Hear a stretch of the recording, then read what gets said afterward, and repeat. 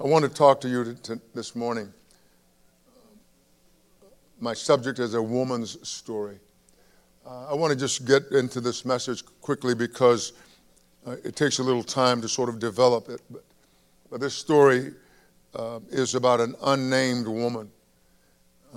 And actually, both of these stories, the Lord shows us his concern for these vulnerable women. That is, because in those days,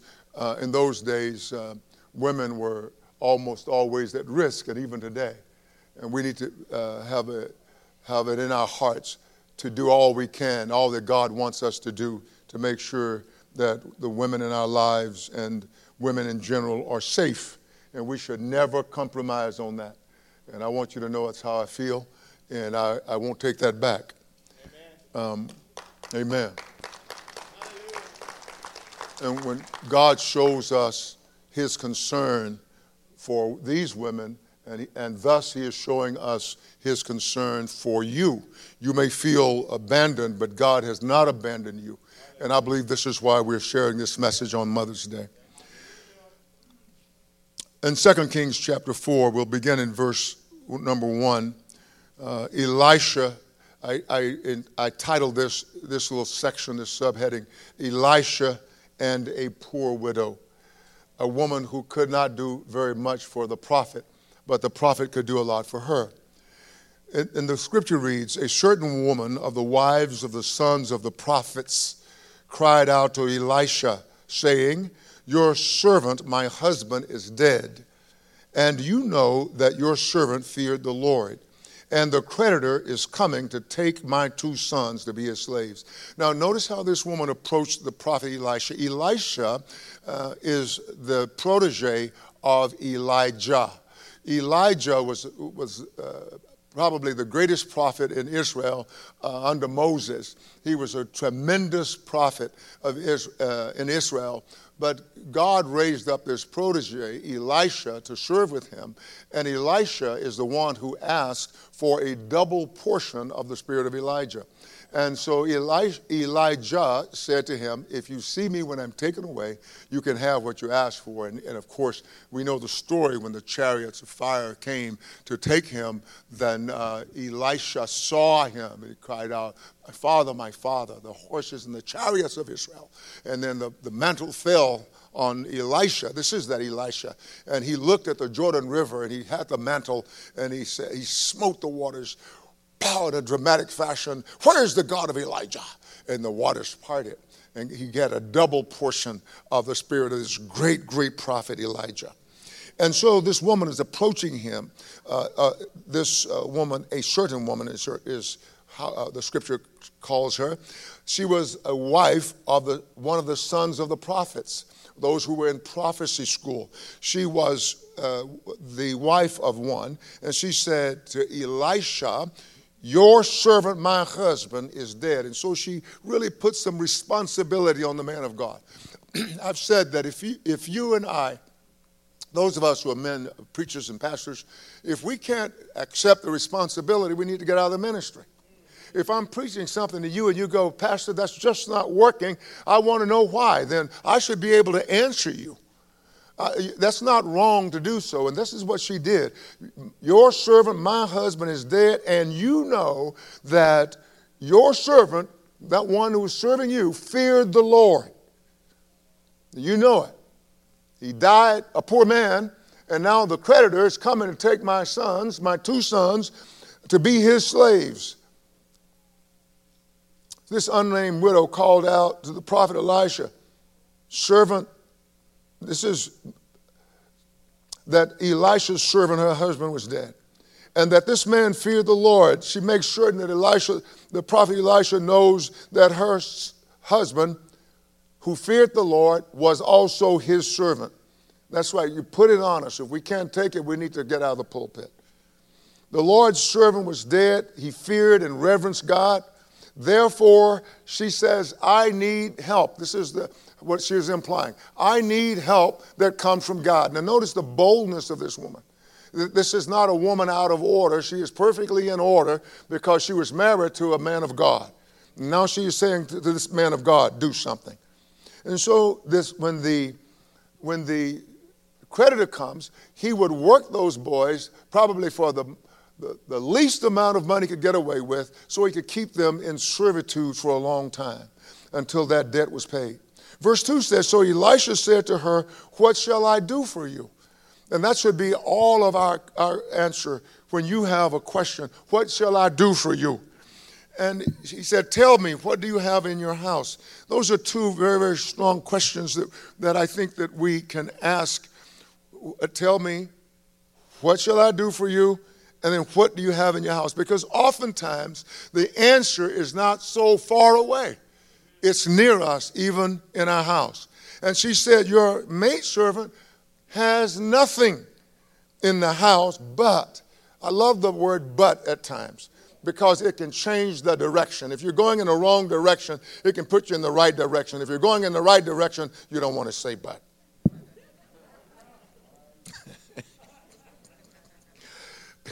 Your maidservant has nothing in the house but a jar of oil. Then he said, go borrow vessels. And I notice the prophet was listening to God. God had not revealed to him that he should do something to this woman. But when she began to talk, he knew. He said, okay, this is what he heard from God. Go borrow vessels from everywhere. Now notice, everywhere. That means the people you know, the people you don't know. Anybody who will loan you a vessel, go there. Go borrow vessels from everywhere, from all your neighbors, empty vessels. Do not gather just a few. And when you have come in, you shall shut the door behind you and your sons. Then pour the oil, into all those vessels and set aside the full ones. So the prophet asked the widow, what shall I do for you? That should be my question to you. What shall I do for you? Not, oh, I'm too busy. If I'm too busy to help you, I'm too busy to be a pastor. This man, if he did not allow this woman to ask him the questions, he was then too busy to be a prophet of God. So he said, tell me what's in your house. So she told him that she had but a jar of oil. And Elisha shows us here two often overlooked principles. And I don't want us to overlook these two principles that we must always employ. And I'm speaking especially to the women today because you need a boldness, not a brashness, but a boldness. You can be holy and bold, or you can be out of order, brash and out of order. You know, you can be demanding and out of order, but you can be in order and be bold. And this woman, because she was bold enough to approach the prophet, we find these amazing, two wonderfully overlooked principles. He asks, what do you have in your house? And you can ask yourself the question, what is it that I have in my house that God can use? What do you have in your house? And the other principle is, shut the door behind you and your sons while God is performing this miracle for you. Sometimes we open ourselves up to the world, or we think, oh, I want everybody to see what God is doing. But there is the principle of shutting the door behind you so that you are locked in with the promises of God, that you are locked in with the miraculous working power of God. This is what he wants you to know. Because doubt and unbelief are hindrances to our faith. Doubt and unbelief. Have you ever noticed that sometimes when we tell people something prematurely, they will tell you that God wouldn't say that? You know that God said something that seems like it's over the top and God wouldn't say it, but you know in your heart that God said it.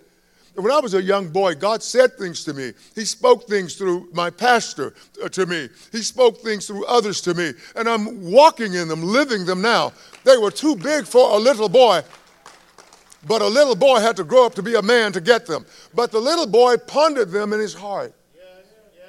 Are you still with me? Yes. So if God told you that he was going to perform something for you, it doesn't matter who is against you. If God is for you, who can be against you? Who can say to God, withdraw your hand of blessing? Who can say that? Who can say that to God? Absolutely no one. So you shut the door, because you shut that door against doubt and unbelief.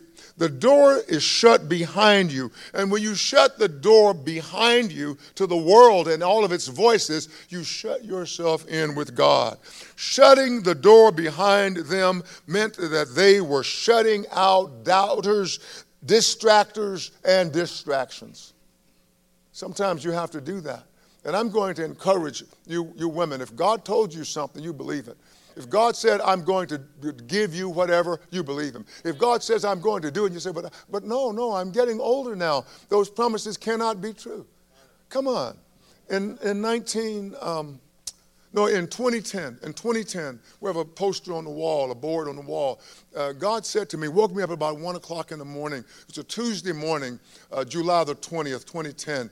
He said, the time has come for the fulfillment of all the promises I have given you. So he told me that. And I woke up and I started to pray just like nonstop because I knew God was speaking to my spirit, man. And then he said to me, the enemy is going to attack to destroy. He said to me, do not fear. He told me, don't be distracted. Yeah, don't be discouraged. Boy, wow. Don't allow distractions to come. Do not be discouraged. Why did God say that? Why? Because the enemy will attack to rob you. So you have to shut the door. Shut the door and lock yourself in with God. This is what you have to do. My mother did that. I was telling the first service that Mom prayed for me all the time. All of us, actually. There were 10. I had 9 brothers and sisters, 3 sisters and 6 brothers.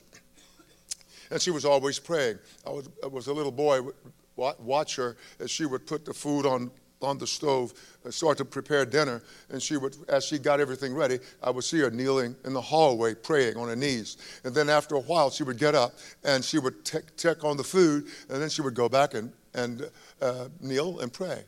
I remember going to the university and deciding that I would really like to run away from God. I want to run away from God. It's probably some young person who is trying to run away from God. You're seated here, but you're here only because it's Mother's Day, and you're trying to run away from God. But then my mother's prayers were, as it were, hounding me. You know what hounding means? You know, they were pursuing me. You know, like the old hound dog that's trying to catch the rabbit or the squirrel. These city folks don't have a clue. They're shaking their head like, we want to understand. But my mom's prayers were hounding me, were pursuing me, and they would not let me go. I was telling the service the first service, how sometimes she would ask me, are you praying? And boy, I didn't want to lie to my mom, so I would quickly say prayers before I would go home. I would quickly say, our Father who art in heaven, I'll be thy name, kingdom come, thy way be done. So that when Mom asked, are you praying? I could say, yes, ma'am, I'm praying. So, but her prayers hounded me, so to speak. They pursued me until I gave up to God. And this is what somebody is resisting Mama's prayer. But I want to tell you something. You cannot resist your mother's prayer. But just like Elisha could not resist this widow woman. And wow. So God says, shut the door, mothers. Shut the door. Verse 5 says, so she went out from him and shut the door behind her and her sons, who brought the vessels to her, and she poured it out. Now it came to pass, when the vessels were full, that she said to her son, bring me another vessel. And he said to her, there's not another vessel. He really probably said, Mom, there ain't no more vessels. But she says, there's not another vessel. So the oil ceased. And what this says is that she had gathered all these vessels, and the oil quit when there was no place to put more oil. And that's why you don't want to be like the king. The prophet said, you know, here's some arrows, beat them against the ground. And he was just so lethargically, okay, now what else? That guy would get done. He said, why didn't you beat? If God says beat them against the ground, you ought to beat them and beat them and beat them and beat them. If you had done that, then you would have consumed your enemies. You would have destroyed your enemies. But now you're only going to have marginal success. I want to say to every mother, don't you quit praying. You say, but I'm not seeing, but that's okay. You're not supposed to see with your natural eye before you see with your spiritual eye. You see with your spiritual eye, and then it will come to pass. I know I am an example, and I can give you hundreds or even thousands of examples of a mother's prayer. God heard the mother's prayer. Wow. Wow. And so it says then she went to the man of God. So in this portion of Scripture, it says man of God, man of God, man of God. It's not just saying preacher, man of God, yeah, or woman of God. It's not just saying that. It's talking about somebody who's walking with God, somebody who believes God. I remember a number of years ago when I was right out of university, and I went to a church where my pastor was always saying stuff, and I thought, I've told Pastor this, so it's not a secret. I said, Pastor, I thought that was the most ignorant thing you could say from a pulpit. I wasn't being brash. I was just saying how God spanked me that day. And he said, casting all your cares on Jesus, for he careth for you. And I thought, he said, now reach your hand inside your bosom and take your problems out and throw them up to Jesus. I thought, I'm not going to do that. I was sitting there. I said, I'm not going to do that. That's so ignorant. I mean, I can't reach inside my chest, take my problems out, and throw them up to Jesus. I'm not going to do that. And the Holy Spirit spoke to me. He said, do you believe he's a man of God? I said, yes. Do you believe I sent him? Yes. Well, why don't you obey him? Can I tell you what happened to me? I'm going to tell you anyway. None of you said anything. But I pretended I was reaching in my chest. And I kind of closed my eyes, and I went. And the next thing I went, crying uncontrollably. Why? Because I'd been under burdens for 2 years. 2 years of heavy burdens. And they were instantaneously gone when I obeyed. This woman obeyed. It's an amazing story. So she went and told the man of God what had happened. And he said, go sell the oil and pay your debt, and you and your sons live on the rest. And so what happened, she did exactly that. She paid off the debt before she started living, right? On the other. She didn't live on the other and then marginalize, pay her debt. But she paid her debt and she lived on the rest. And in this next story, and I will just kind of wrap it up somewhat quickly. Pastor Ken, he so trusts me, he didn't give me time on the clock. He just says, you just blow right through those things. So I'm going to be done maybe in a short while. I'm going to be DON in a short while. Now it happened, on verse 8, now it happened one day that Elisha went to Shunem. This is another story of these women. These are amazing women. But the first one had no name. This one is called the Shunammite woman because she lived in Shunem. Where it happened that one day that Elisha, the same prophet, went to Shunem, where there was a notable woman. There was a leading woman, a woman who was of note. She was worthy of notice. She was a remarkable person. She was a woman of means. And she persuaded him to eat some food. So it was as often as he passed by, he would turn in there to eat some food. So she was obviously a good chef, a good cook, and she persuaded him to eat food. And so once she persuaded him to eat her food, he kept stopping by to eat. But she had something to offer him. And she offered what she had, so what she thought would be a blessing to him. She offered him some food. And so then he started kind of hanging out at that house. Every time Elisha was a great man of God who did twice the number of miracles that Elijah performed. He stopped by there to eat some food. And then one day she said to her husband, look now, I know that this is what? A holy man of God. There's a difference. You have to find out if that leader is a holy person of God, or do they love God, or are they doing what God commands, or are they doing performing some, what is it called, marketing plan? Is the church all about clever marketing, or is it God-led? And so this is what she's doing. She said, this man regularly passes by. So she said to her husband, please, let us make a small upper room on the wall, and let us put a bed for him there, and a table, and a chair, and a lampstand, so it will be whenever he comes to us, he can turn in there. Well, God was speaking to her through the Holy Spirit to give her a blessing. She didn't know. She was just being spontaneous, being a kind, nice woman, but the Spirit of God was leading her this way. And I say this to every man. When your wife says something to you like that, you've got a holy wife, you've got a woman of God there in your house, listen. Now, my wife is quiet. She should have said amen. Because I have found in my life, and I don't say it because I'm not trying to get some points, but I've found in my life that usually she's right. I mean, like almost all the time. Almost all the time. If she says, you need to call such and such a person, I will. No, you need to call them right now. I'm thinking, but you can call. No, you need to call them right now. I'll call somebody. I am so glad you called me. I wanted you to call me. Oh, yeah. And tell Sister Marva hi. No, I'm not telling Sister Marva anything.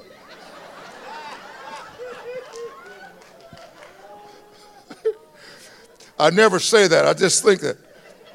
Are you with me? But I'm saying this man listened to his wife. Brothers, there's a time to listen to his wife. I know every time you say that to a man who reads the Bible, you say, well, what about Abraham? Well, what about him? He listened to the wrong thing. And then when she told him to put that boy out of this house, he shall not be inherit with my son. Abraham couldn't do it because he loved Ishmael. He loved him. She said, no, put him out. God said, listen to your wife. So I'm just saying, ladies, I'm praying that God will give you people who listen to you. Amen. Amen.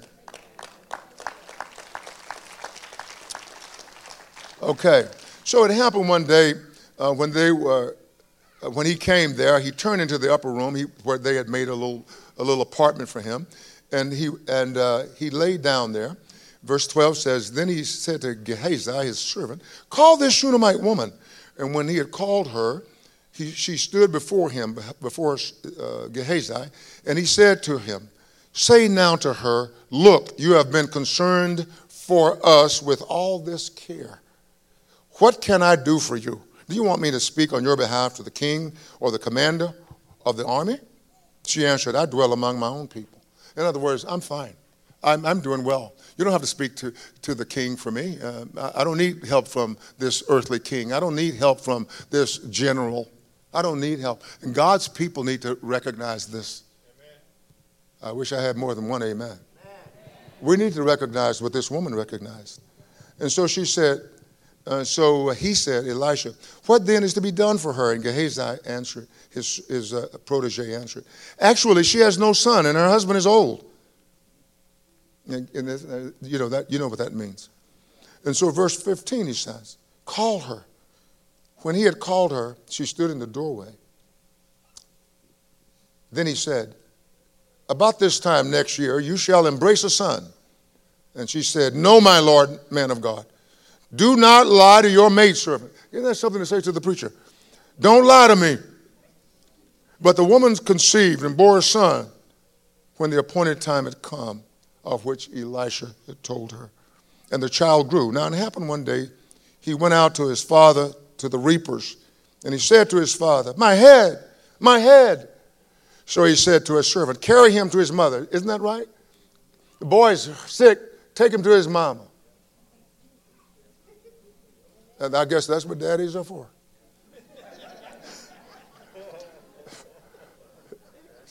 Take him to his mama. How many times did your daddy put a Band-Aid on your finger? It was almost always your mom. Almost always your mom. Mom, mom, mom. So this is a good thing. I'm not trying to get brownie points with you ladies. I'm just preaching the scripture. So take her to your mom. This boy is sick. Take this boy to his mother. Now, when he had taken him and brought him to his mother, he sat on her knees till noon, and then he died. This mom, loving this baby, held him on her knee until the baby was dead. Now, I love this woman in this story. She's called the Shunammite woman from Shunem. So she kept this baby until he died. Now, listen what she did. Very wise, following the Holy Spirit. Women of God, follow the Holy Spirit. Women of God, follow the Holy Spirit. Follow the Holy Spirit. Not some intuition that we say, a woman's intuition. No, follow the Holy Spirit. Now listen what she did. Listen what she did. And verse 21, and she went up and laid him on the bed of the man of God.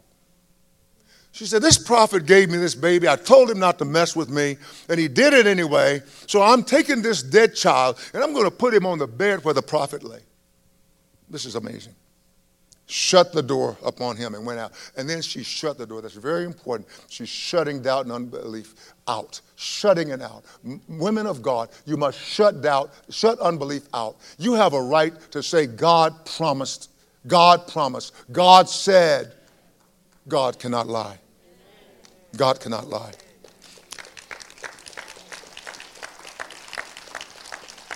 Verse 22 said, then she called to her husband and said, please. Now she's in order. She's not demanding of her husband. She's not saying crazy things to her husband. She's right here. She says, please send me one of the young men and one of the donkeys that I may run to the man of God and come back. She's a trustworthy woman. So he said, why are you going to him today? That's a good question, guys.